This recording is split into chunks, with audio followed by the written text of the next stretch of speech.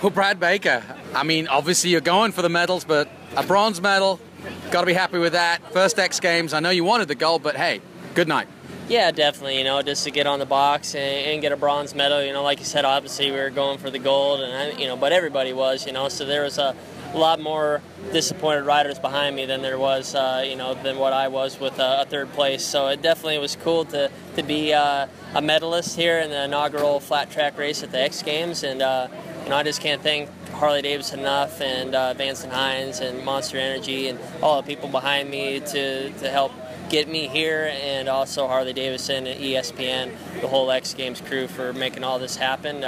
Circuit of Americas, we didn't exactly have an ideal racetrack to start off with, but with all the weather that's been happening down here, we were just lucky we had a racetrack to race on, period. So they did a really good job as well. So just hope everybody enjoyed flat track, and as much as we do week in and week out, and maybe we'll see us back here in 2016 as a hope. How important is this to be here as a youngster, as a young athlete in the X Games? Because you've watched the X Games growing up. The guys that go well here are worldwide household names, social media, big profile, big money. This is important to this sport, isn't it? No, it's super important to the sport. It's important to all the people involved in it, and especially the athletes.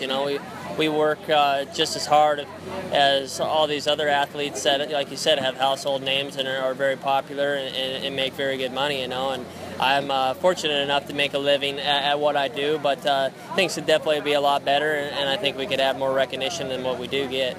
This is definitely a huge thing for the sport, and I think we put on a good show tonight and showcase what flat track's all about. So it would definitely cool to get the international exposure for everybody involved. Well, congratulations and best luck for the rest of the AMA year. Thank you very much. Take Thanks, care. Brad.